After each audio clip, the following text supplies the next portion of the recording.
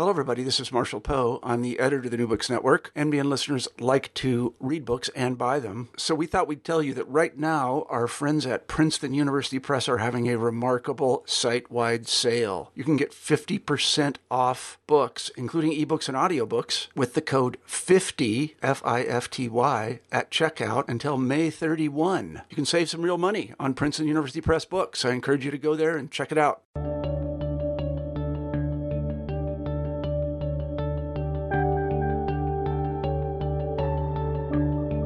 Hello everyone, and welcome back to New Books in History. I'm Mark Klobus, your host for the channel. Today I'm talking with Paul Cartledge about his study of the origins and development of democracy in the Western world, entitled Democracy, a Life. Paul, welcome to the show. Thanks, Mark. It's lovely to be on. It's great to have you on. I wonder if you could begin by telling our listeners something about yourself. Okay, well, I'm a retired professor of Greek culture, and I've been teaching and being in Cambridge in various ways since 1979. But I started off my academic life in Oxford as an undergraduate at New College, Oxford. I then did a doctorate in archaeology and history with John Boardman, Sir John Boardman as he now is. He's still with us, aged 90. And so I was in Oxford altogether something like 7 years. Then I had 3 or 4 academic posts, some in Ireland, some in the Midlands, in this country, in England, and I've been in Cambridge since 1979, and I retired formally in 2014 from my university chair. But I hold a senior research fellowship for which I'm co-directing with an American colleague, actually, from Dartmouth, called Paul Christensen, a project called The Oxford History of the Archaic Greek World. But the book we're talking about is the product of my final 3 to 4 years of teaching and lecturing at Cambridge when I was A.G. Levendi's Professor of Greek Culture. And the lecture course was 24 hours within one term, so 3 hours a week, 8-week terms. And I taught and talked to both historians, that is, people reading for the history tripos, as we call it, that means BA degree course, and also the classics tripos. So some of them knew very little, if any, ancient Greek, whereas my classics auditors, they knew Greek quite well. So I had to pitch it somewhere between those who knew Greek and those who knew no Greek.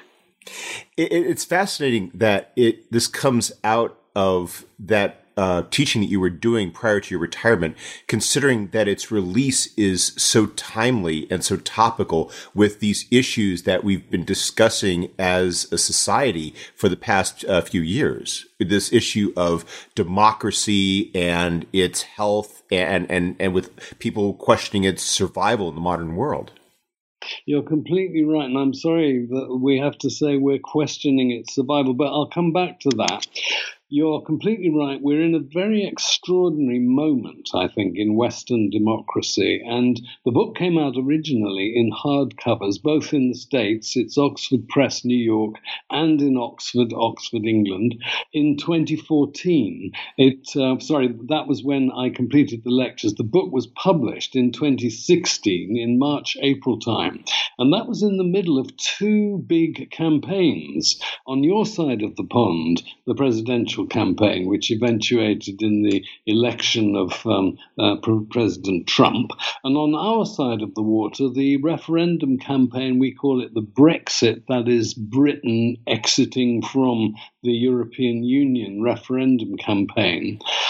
Followed by, in 2017, and I've written an afterword to the book, which came out very recently in paperback. The paperback edition was published on April the 12th of 2018. And in 2017, following on the 2016 upheavals, we've had 2 more general elections. One in this country, the UK, a snap general election, where the then Prime Minister and still Prime Minister, the leader of our Conservative Party, the largest party in Parliament, hoped to get a bigger majority so that she could push through the sort of Brexit deal that she wanted to do with our European currently partners. as it turned out, enough people voted against the Conservative government that actually we now have a hung parliament. So the governing party does not have an overall majority in our House of Commons. Very extraordinary. Followed by the French presidential election, which is much more like an American presidential election, except it happens over a shorter period of time, and there are two rounds. And the first round is designed to eliminate all but two candidates who then go forward to the end. And the extraordinary phenomenon of an entirely new party after France, the Fifth Republic, had had many years of just basically two major parties, the Socialist Party and the Gaullist Party. Suddenly, extraordinarily, Macron comes on en avance, forwards with Macron, a new party, and he wins convincingly against, well, I'm going to be frank, a racist and fascist of the National Front. And so politics in not only your part of the world, but our European part of the world has become extraordinarily unsettled. And this has been reflected further in 2017, 2018 by what's been going on within the European Union countries. And I'm thinking of Austria, where a very right-wing party nearly came to power. I'm thinking of Holland, where a right-wing party was thought to be going to win, but fortunately didn't. I'm thinking of Hungary, where the existing regime has taken a turn for the right. The same can be said of Slovakia, and the same can be said of Hungary. There seems to be shall we say, an authoritarian inflection of politics. What do you think a study of the origins and development of democracy in the ancient world has to offer to help us understand this time in which we live? I had three main aims in writing my book and in delivering the lectures on which the book is based. First, to try to explain the origins, development, the emergence of this quite extraordinary and I would argue unique phenomenon, namely people power, which is what the original ancient Greek word demokratia means. Demos, people, that is the adult population of empowered citizens, and power meaning really direct self-government by mass meeting, one could almost say. There was an infrastructure and there are smaller councils and so on, which enable the mass meetings to work and to be effective. But broadly speaking, the analogy is of a huge sort of rally, which happened every month or so. And this was the Athenian democracy. The Athenians invented the word, they invented the thing. Then I wanted to track what influence and impact the fact that the Athenians originated this extraordinary, unprecedented mode of self-governance, what impact did that have on the rest of the Greek world? And it's very important to remember that ancient Greece is not a single country. It's not like Greece today. It was a mixture of about 1,000 separate Greek political communities scattered all around the Mediterranean, around the Black Sea.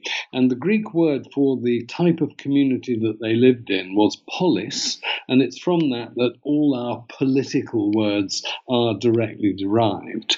And then, having looked at the way in which democracy spread out from Athens, sometimes by direct influence, for example, Athens would have allies, and it would either insist or encourage its allies to become democratic in some sort of similar way. But though democracy spread, it never spread to every other Greek community, possibly no more than a quarter at any one time. So we're talking about 250 or so. And they weren't all by any means as radically, as extremely democratic. There were various checks and balances on the power of the people, such that you've got lots of different kinds of democracy. It's very important to remember there was no one ancient Greek democracy. And then the third aim, and this is where we come on to, I think, what lies behind really why we are talking to each other now, which is what happened to democracy when it ceased, or as I see it sometimes, when it was assassinated in the ancient world. How, why, when and where did the concept of something like people power re-emerge? Why was the word democracy revived and spread around such that, at any rate in the West, by which I mean pretty much most of Europe and the North American continent, some parts of South America, and sometimes Japan, why did the word democracy and versions of democracy come back into currency? Well, being an ancient historian, I'm a historian of ancient Greece by specialization. One of my main goals is to make clear, first of all, what we mean when we say democracy in ancient Greece. What are the essential common elements of that very interesting word? But then secondly, and not quite secondarily, but not quite as importantly, because I am an ancient historian, what exactly are the differences between their versions of democracy and our versions? Are they transferable? In other words, are there any elements of ancient democracy that we really could do with introducing? Or conversely, is it the case that though the word is the same, the thing, the actual mode of governance, is radically different?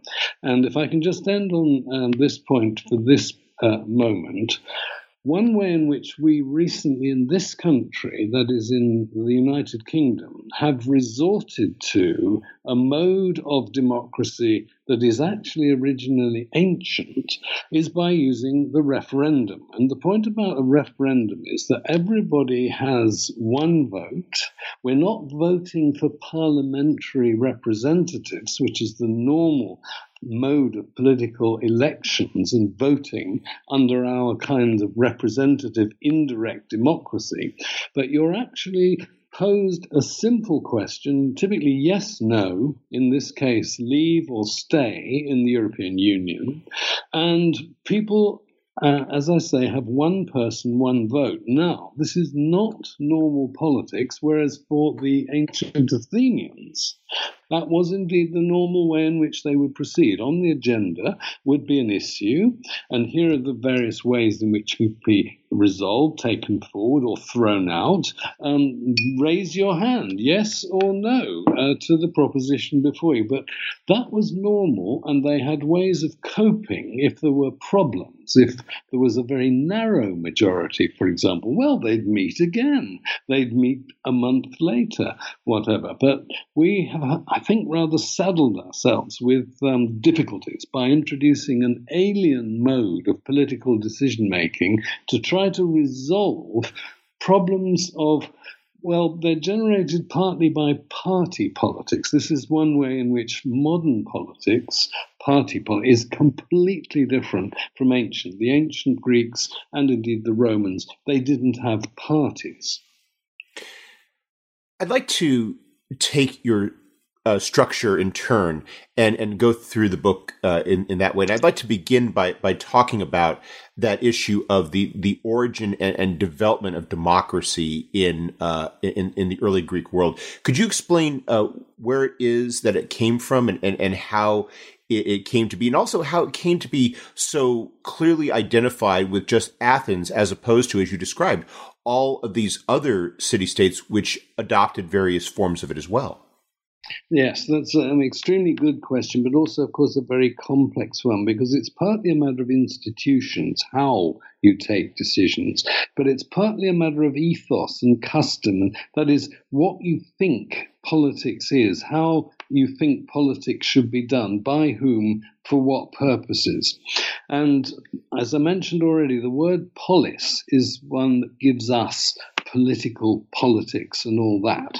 And one translation of it is city-state. Well, that's bringing out the point that we're not talking about nation-state, we're not talking about large territorial states, we're talking about small groupings with an urban center, not necessarily terribly urbanized. And the notion of the polis, that is the unit within which politics is going to take place, emerged round about shall we say 700 BC, the decades leading up to 700 and after 700. Now, this is a long time. It's up to 200 years before Athens developed something like early democracy, though it, to begin with, doesn't actually have the word democracy. It does a form of democracy, but it doesn't yet have the word. So you've got a long period of development. You've got many, many Greek cities. One of the elements is the very notion of belonging, of participation, of citizenship. So the Greeks drew quite sharp boundaries around people who are and people who are not entitled to take part in politics. So broadly speaking, a citizen is somebody who is free, not a slave, who is legitimate, that is, born within wedlock, not out of wedlock, and is raised within a community of common people who speak the same language, the same dialect, and they come from, roughly speaking, the same sort of ethnic background. So let's take the Athenians. Their polis, the city-state of Athens, is centered on Athens. That's the urban center. But it encompassed an area of something like 1,000 square miles. So that's something like the size of, it's very small, I wouldn't know an American equivalent, but Luxembourg in modern European terms. So people of the right age, that is adults, and birth, they're free and legitimate, they're Athenian, they qualify, they are entered on the relevant register, or at any rate, those who are in power know that they are Athenians. They have certain rights, they have certain common features. They are all citizens of Athens, even if they live up to 70 miles away from Athens. Well, it takes quite a long time from the time that the city is brought into being as a city, and it goes through various phases. So we start off, crudely speaking, with a form of aristocracy. That's to say, power is restricted just to those of a certain birth. These are people, they call themselves, they like to distinguish themselves as well-fathered persons. So they're persons of descent from aristocrats of one sort. How do you define an aristocrat? Well, he's someone who ultimately claims descent from a hero or a god. Very interesting about the Greeks that on the one hand they're very religious, on the other hand they quite clearly distinguish the things of the gods from the things of men. So humans run their own political communities with the help of the gods, with the aid of the gods, in association with the gods. From aristocracy, and of course I'm making it sound very automatic, but actually, of course, you get contestations. The next stage of political development is oligarchy. That is, it's not enough to be well-born, because you could also be rich but not well-born, and still qualify to hold relevant offices, to sit on relevant councils or juries, to make decisions for the community. And it seems that this development was the result of a great deal of unrest and discontent of a particularly economic nature involving debt. And in a particular crisis, round about 600 BC, so we're talking about 100 years or so after the city has taken shape, a lawgiver called Solon is empowered by the ruling aristocrats to bring forward legislation which will empower non-aristocrats so long as they are rich. So you have, from an aristocracy, you go to an aristocratic oligarchy. And what's going on, as well as the struggle between rich and poor, between tenants and landlords, for example, or employers and workers, you also have a struggle between and within the elite. So in other words, aristocrats and oligarchs don't all agree on policy. Well, in the middle of the 6th century BC, we're all BC, that's before Christ, or BCE, before the Common Era, round about 550, things got pretty bad, really nasty, so almost civil war within the elite, which produced what the Greeks called a tyrant, and a single ruler, autocratic, not legitimate in the sense that he's ruling outside the framework of the existing laws and by force, a man called Pisistratus. He and his sons managed to establish a tyranny for something like 35 years. That chugged along okay until a tiff, it seems. There was really quite unpleasant sort of personal jockeying for power within the elite, resulted in the younger brother of the then reigning tyrant being assassinated. That caused, I think there were underlying structural problems, a great sort of dissension within the Athenian people, exploited by one of the Athenians' enemies, and Greek cities didn't always get on with each other very well. And this was the city of Sparta, which had taken a very different trajectory, which there's no time to go into here. At any rate, it sought to impose its own candidate as the successor tyrant. So in other words, you get rid of one tyrant family and you impose another as part of your foreign policy. That seems to have generated a very widespread discontent among many Athenians with the very notion of a tyranny at all, especially if it's going to be imposed from outside. And so the slogan that emerges is equality and freedom for Athenian people from tyranny and freedom to decide their own political future. And this is where, and the gentleman in question, he's called Cleisthenes, from an aristocratic family, puts forward a program which, though it's not called democracy, ushers in a, what shall we call, proto-democracy. So we're talking round about 500 BC. And then from there on, there is another aggravating factor, though in fact it worked out for the Athenians extremely well. The Greeks lived on the fringes of one of the biggest, fastest growing empires that there has ever been, and this is the Persian Empire. For complicated reasons, the Persians decided to try to expand further to the west to incorporate more Greeks, including the Greeks of mainland Greece and therefore including Athens. This generated the same sort of reaction that the Athenians had experienced to Spartan intervention. So it pulled them together and it made them take the step from a moderate proto kind of democracy to a quite radical kind of democracy, the ultimate basis of which being, if the Athenians are going to survive, they're not going to be conquered. If they're going to cut any sort of figure in the world, they're going to have to develop a navy. The navy is rowed, this is an oared warship navy, by poor people. Poor Athenians win major battles against the Persians trying to conquer them by invasion.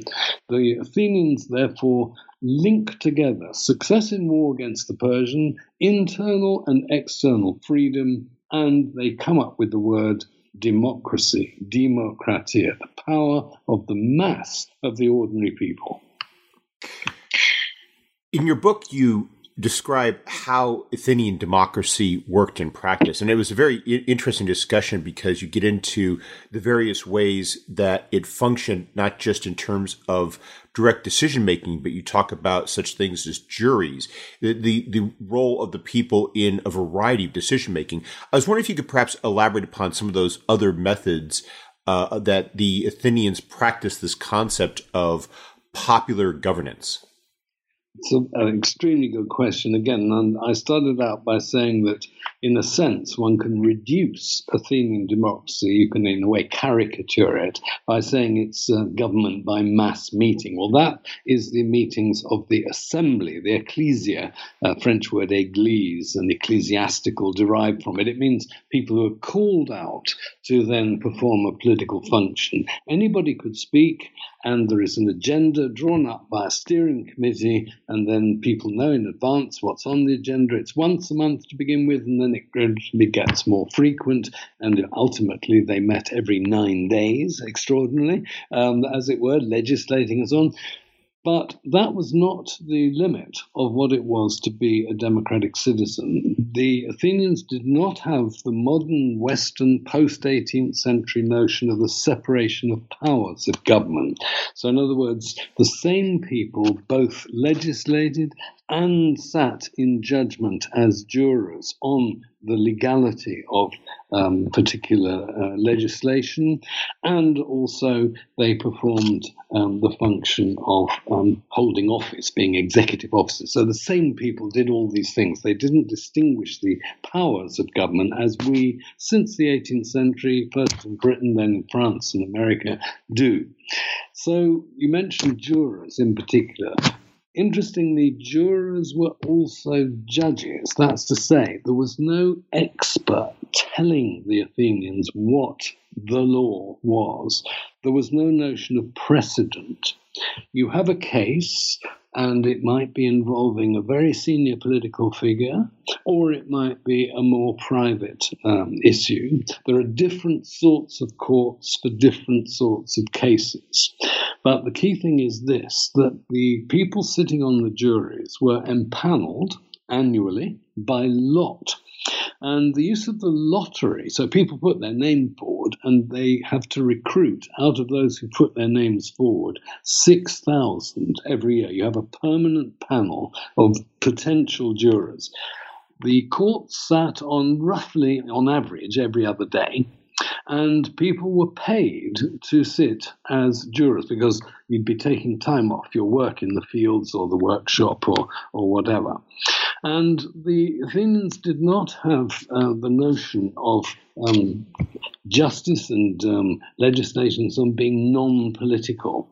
It was absolutely okay for pretty much anything to be dragged in if, let's say, a very well-known politician, let's say Themistocles, the man who was most responsible for persuading the Athenians to adopt the kind of warfare that they did, which enabled them to win the Battle of Salamis in 480 and so beat back the Persian invasion. Well, he might be put on trial, and pretty much anything which today you and I would consider irrelevant, this would be material insofar as the issue was, is it better for the city of Athens, for the people of the Athenians, that Themistocles be found guilty and punished, or conversely, that he be let off, that he be found not guilty? And the most famous example of this, I suppose, the most notorious, is that of Socrates, who did hold some public office, but was not a major politician or general. He was an average citizen in that sense. But what he I almost used the word preached, but the ideas that he promulgated, because he was religious, but he's not putting forward religious doctrine specifically. But he did get into trouble for somewhat, shall we say, unorthodox or not usual views. He was accused of impiety. But the secondary charge against him, which was just as important, was that he was accused of treason, because Athens at the end of the 5th century BC, so it's been a democracy for getting on for 100 years, loses a major war against Sparta. And Athens, Sparta, they keep coming up against each other in conflict. And this time the Spartans won, and won big, and they imposed their own regime. They ended the democracy temporarily and imposed a very narrow oligarchy of pro-Spartan partisans. At any rate, once that regime was removed in its turn, it didn't last very long, it was very unstable, the Spartans withdrew support. The Athenian Democrats thought, look, we're going to punish those Athenians who in any way contributed to the Spartan takeover and the oligarchic regime, or in some ways weakened the fabric of the Athenian way of life. And so Socrates was thought to be fair game, and he was found guilty of impiety, and he was obliged to eat and drink the hemlock, which was the way in which people actually administered the drug to themselves. So in a way they committed suicide. So being a juryman was something that you would put your name forward so that you go on the panel, and then you have no say. It's purely due to random chance which law courts you happen to sit on when. But suppose you were chosen by lot to sit on the trial of Socrates, you'd be one of 501 jurors. You'd hear his speech, defense, you'd hear the prosecution speech, then you'd make a decision, guilty or not guilty. Then you would hear speech by Socrates, look, I think my penalty should be this. Of course, I disagree with your decision, but if I must pay a penalty, and then the prosecution would say, I want this penalty, and they wanted, of course, death, and that is in fact what happened. One of the points that you make in the book about this era, which I thought was really fascinating, is that the events of this trial, to just situate it chronologically, occur just right before the 4th century BCE. And when we talk about historically, when we've talked about ancient Greece, we tend to think of the golden age of Athenian democracy as being the preceding period, the age of Pericles. And yet you make an argument that, in fact, that the trial that takes place happens prior to the golden age, which you argue is more properly situated in the 4th century rather than the 5th century. Right. Well, that's actually after the 5th century. So, I mean, we are going down from 5 to 4 on a BC basis. So Socrates' trial, you're quite right, is right at the beginning of what we call the 4th century BC. Of course, they had no idea of this BC AD, because that was a distinction which was formulated in the 6th century, as we say, AD or CE, by a Byzantine monk. And he actually got the date of Jesus' birth wrong, but I won't go into that.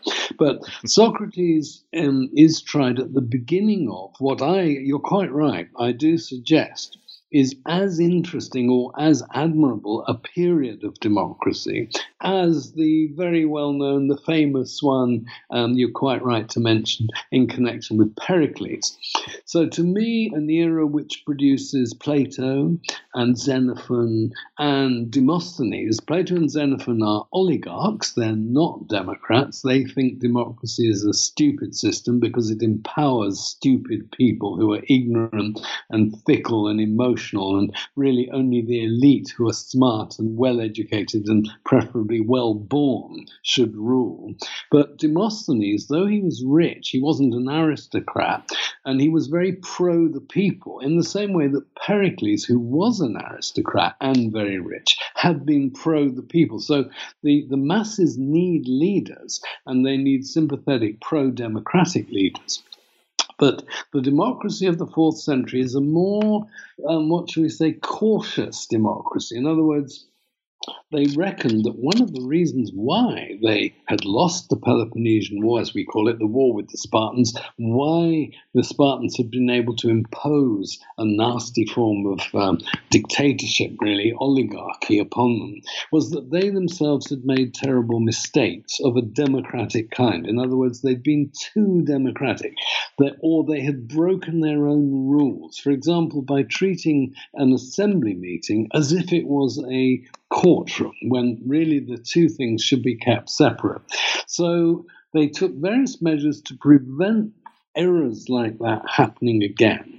And democracy rattled on, I think, quite positively. And actually, the percentage of the citizen population actively taking part on a regular day-to-day basis went up in the 4th century as compared to the 5th century. So for another 80-odd years, democracy happened in Athens between about 400 and 320 BC, before a combination of anti-democratic Athenians, Macedonians, Greeks from the north, led by Philip, King Philip II, and then his son Alexander, who becomes Alexander the Great. They defeated Athens, a major battle, and Athens, it made some mistakes. It thought it could resist the Macedonian conquest when it really wasn't strong enough to do so. And so eventually the Macedonians, who were overlords of Greece, they got fed up with these pesky Athenian democrats and terminated the democracy in 322 BC. So what I liked about that was that it does force us to reconsider the notion of the health of democracy. I think that with the way it was situated, traditionally creates the sense that it was in decline prior to that point. Yes. You're describing this democracy that's in actually very rude health. And so we get to this point where by the end of the 4th century, you get to this, what you have characterized earlier in our interview as a assassination. And yet you also describe how it may be an assassination, but there is sort of a limping along of democratic of democratic forms or democratic concepts into the Hellenistic period and even into the Roman Republic. You're completely right. We use the word Hellenistic to describe the period after the classical. This is a period ushered in by Alexander's conquests of the Middle East, defeating the Persian Empire that had ruled there for a couple of hundred years. And instead of independent city-states, all the Greeks of the Aegean area and of Asia are corralled under one or other of these territorial monarchies based either in North Greece or in Asia, for example, in what's today Iraq, and in Egypt, the so-called Ptolemies based on Alexandria in Egypt. So the very notion of freedom and politics have to take a dive. They are somewhat diminished. And what happens to the word democracy and to democratic practices is that if you're not directly ruled by one of these monarchs, one of these territorial monarchs, you don't actually have his garrison planted upon you or his puppet ruling you directly, and there were some like that, then you say that you are still a democracy in this sense that you're an independent sort of republic. And this is actually quite controversial. There are some people who think that there is more life to the word democracy, demokratia, than I'm prepared to give it myself. I tend to think that though they banged on about the word, it was actually a mask for, in practice, a creeping oligarchization. That's to say, in order to perform particular functions, to hold office, to sponsor an athletics competition, whatever. In other words, the normal things that previously had been done with public funds at the discretion of the people as a whole were now in the control of elite individual peoples. And this applied to Athens no less than to other cities. For example, the education system of late teenagers, we call it the ephebate, which had been a key element of being,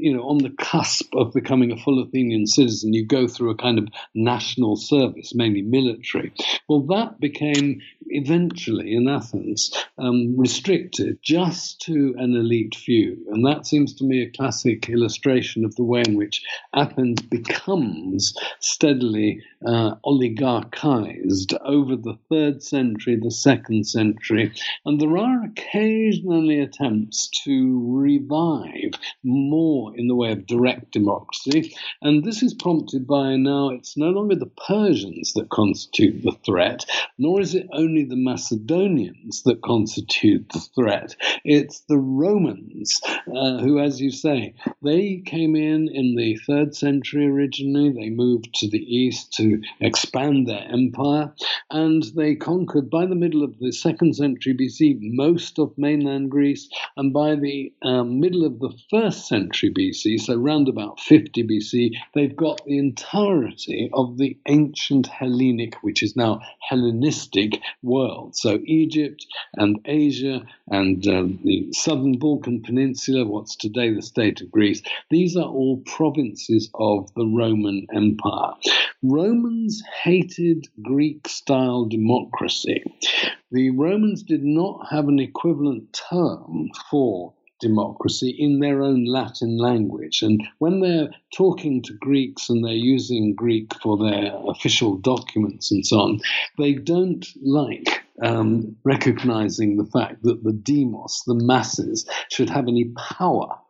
And so, though they themselves had, well, some people will call it democracy. I myself have various reservations. It's a complicated issue, but I think the Roman Republic is a managed oligarchy with populist or popular elements, as opposed to, strictly speaking, a democracy in the Greek sense. And the reason I take that view mainly is fundamental to Greek democratic notions are the notions of equality. That's to say, one citizen, one vote.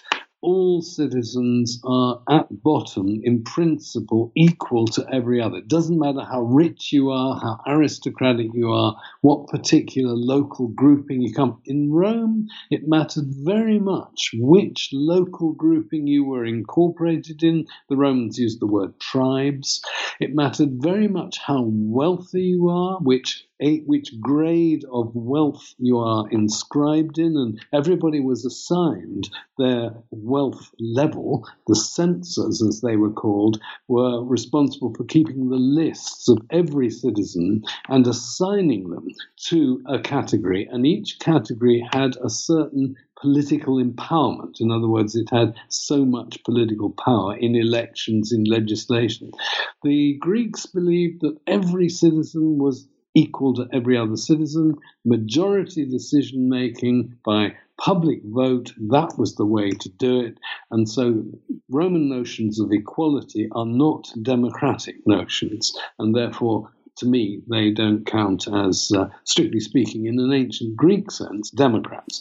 On the other hand, in order to go to war, you have to consult the people. So the Roman citizens, in their appropriate voting units, they vote and decide.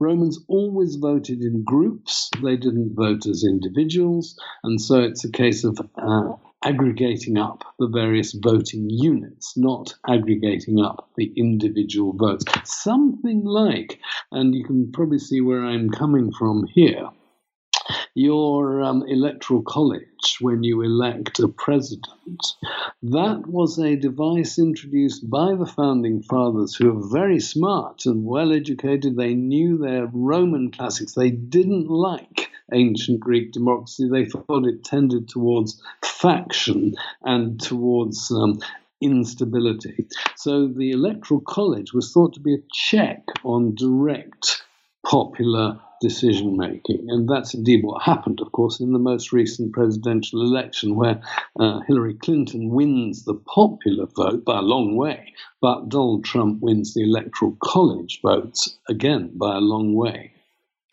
You point out the bridge that existed between the ancient world and the 18th century. I was wondering if you could elaborate upon that just a little bit. What happens to democracy in that intervening time, and why does it begin to reappear in the 18th century? Well, broadly speaking, it disappears totally as a viable institution. The word has a sort of evanescent, a fugitive existence, because it is when, if you're in the Middle Ages, you're reading your Aristotle, you're reading him in Latin, and so the word democratia will appear. But nothing remotely resembling anything like ancient Greek democracy existed after, shall we say, 200 AD, right the way through to the Renaissance and indeed beyond. I would say not until the 17th century. There's a certain, the word is used, il popolo, the people, in the Italian city-states of the high medieval and late medieval period. So from the 10th century onwards, you get the notion that a ruler or a ruling elite is in some way representing il popolo. But il popolo does not mean the adult enfranchised citizens of Siena or wherever coming together and taking a vote by majority decision. So, well, it's extraordinarily complicated to explain how and why, but part of the Renaissance rediscovery of the ancient Greeks and Romans, more particularly the Romans, of course, than the Greeks, is the notion of republicanism. So, in other words, not monarchy. And yet, in the Middle Ages, of course, there are many, many monarchs knocking around. So the Republican movement is, I think, the precondition, it's the precursor of the democratic movement, which is within a non-monarchical system. You empower ever more ordinary people simply on the basis of the fact that they are legitimate, free, and local. They tick all the relevant boxes for belonging. But the first very striking instance of this notion of republicanism being translated into political action of a popular kind comes in the English Civil War. And in my book, I make quite a thing of the 1640s and the Leveller debates, as they're called. I actually come from Putney in South London. This is where they happened in 1647 to 1648. Oliver Cromwell's in the chair. He's the commander-in-chief of the new model army. And the guys in front of him they're not the poorest of the poor, but they're not, on the other hand, all very, very rich. And they're all agreed on one thing: the king, Charles I, has to go. They're not agreed on what to replace it with. And in particular, they weren't yet prepared to go all the way to say, it doesn't matter how rich you are, you can have a say. They weren't quite prepared to go to that. But the term leveller is actually a term of abuse by the more moderate, the less left wing, if you like, of the Republicans in Oliver Cromwell's movement. And they accused the levellers of wanting to level down. It's the old accusation of, which was levelled, of course, against communists in the 20th century. They wished to deprive the elite rather than actually to have anything positive and good to offer. They're merely destructive. So you get, for the first time, going back to the ancients and some sort of recognition that, gosh, yes, once upon a time, the people of Athens in particular, not so much Rome, had, gosh, they actually made decisions and they had institutions. They had their form of, and of course the word was current in England in the 1640s, parliament. Well, what happens, I mean, this is my story now. Parliamentary democracy begins in Britain in the 1640s, takes a huge leap forward in the 1680s with the so-called Bill of Rights. After the overthrow of Charles II, and then James III, you got this William of Orange, and a kind of compact between the political elite of Britain and this incoming king. He was related, of course, but he had to be brought in from abroad, and he was Protestant. That was absolutely key to his being chosen. And this is really the first time that the rights of citizens through Parliament, through their representatives in Parliament, begin to be defined. And that's the basis on which, in the 18th century, there are revolutions. I wouldn't say that there was an English revolution in anything like the same sense as there was a French Revolution and an American Revolution, which really destroyed the existing basis of political power, and instituted something totally new. But the common factor, of course, is anti-monarchy. So for the American revolutionaries of the 1770s, George III was a tyrant, and that Jefferson actually uses that word in the Declaration of Independence. And of course, for the French revolutionaries, well, Louis XVI was, of course, a tyrant, and they were very keen not just to overthrow him, but to execute him.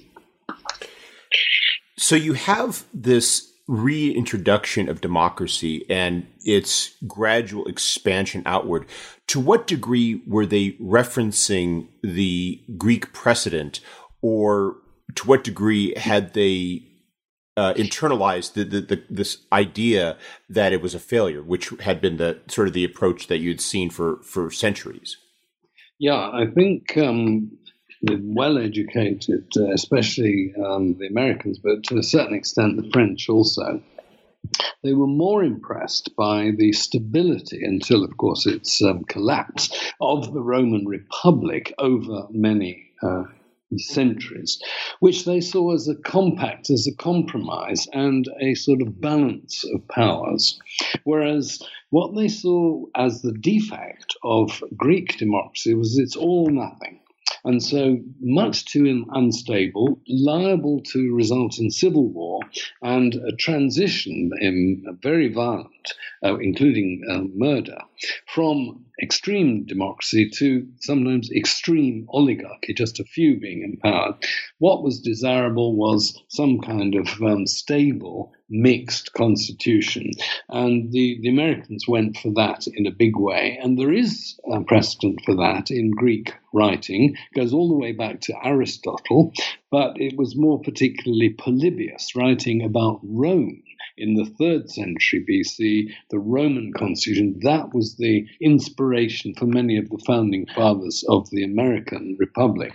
The French Revolution is slightly more complex and interesting because it covered quite a wide spectrum. And on the very, shall we say, left-wing spectrum, there was, for the first time really, people who seriously thought some sort of direct democracy, that is empowerment of ordinary people having a say and having a vote should come back. But they lost out, of course, and Robespierre gets rid of the monarchy and gets rid of the monarch, but nevertheless then tries to become some sort of populist ruler. He himself goes to the guillotine, and what happens to the French Revolution, it very quickly tips over into a Bonapartist well, I would call it a kind of monarchy.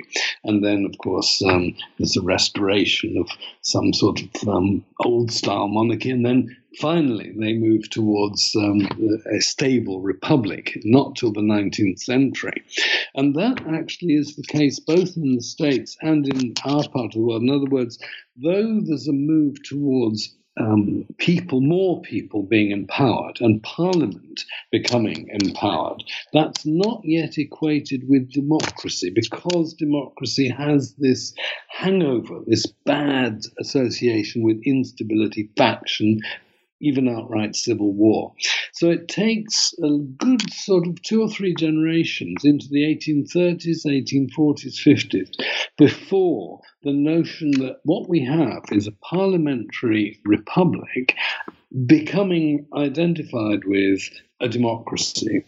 And Lincoln's Gettysburg Address is a good example of the way in which the word democracy, the thought of democracy, has become tamed, and government of the people, by the people, for the people. That is how he describes the revolution of the 1770s. Well, actually, not that many people, if you think about it, not many people of color, not many women actually rule, and yet he's claiming they do, and he's claiming it's a good thing.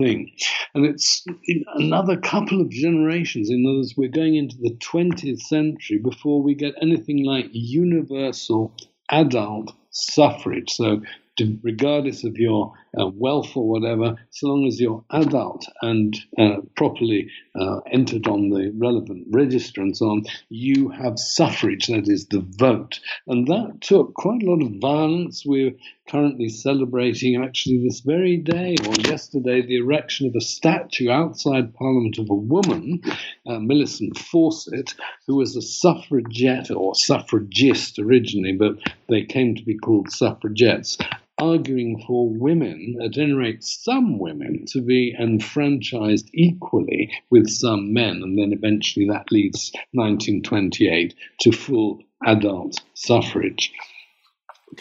It's interesting to think about how, and since then, how we've come full circle. You've started to see this, resort to referendums, and to what degree does that reflect perhaps an embracing of the Greek example, or maybe or perhaps a ignoring or rejection of the Roman critique of the idea of direct democracy?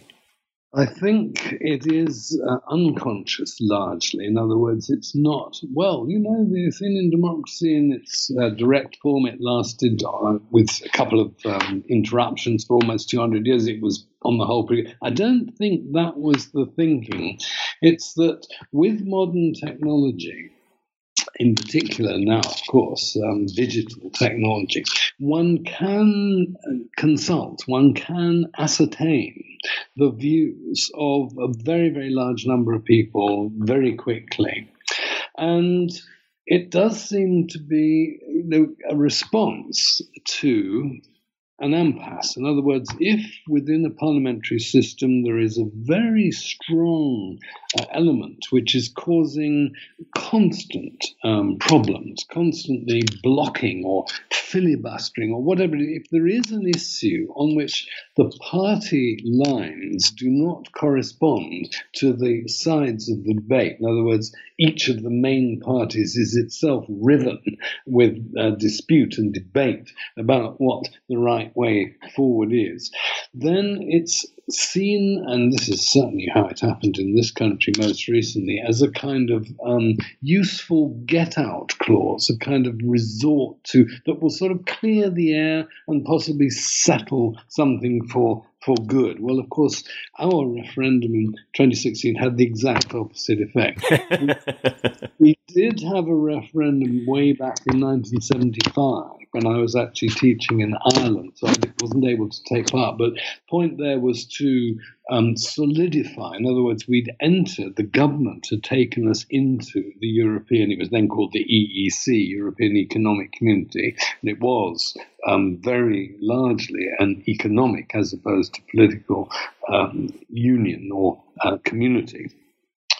And that was, though there was a lot of opposition from the same people who've always been opposed to any sort of collaboration with other nation states of a vaguely equal nature. But at any rate, that didn't quite generate the same reaction in terms of perception of the democratic process. And what I think happened, and one of the reasons why it was thought possibly a referendum would be a good idea in 2016, as it had been in Scotland in 2015, the issue of whether Scotland should or should not withdraw from the United Kingdom. The thought was, well, people keep saying that Parliament is too distant from the people.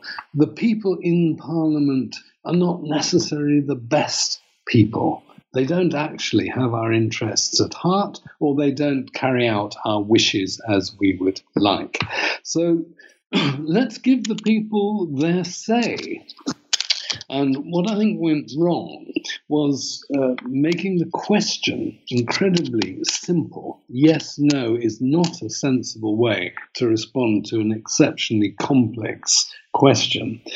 And what it did was generate, well, this is perhaps partly coincidental, but it seems that all of us on a sort of daily basis, we're more and more angry. And we tend to hold exclusive views when we're not in a compromising mood. So what a referendum does, which is after all based on a black-white, yes, no, it's either or, is aggravate difference rather than encourage resolution. Whereas a parliamentary election, let's take the 2017 June election to the UK Parliament, a hung parliament, but most citizens are prepared to accept the fact that that does actually reflect the very divided views of the electorate on all sorts of issues. So that does deprive any one party of being able to ride roughshod over the rest because it happens to command a parliamentary majority. So on the one hand, this is something I raised in my afterword in my book, in the paperback version.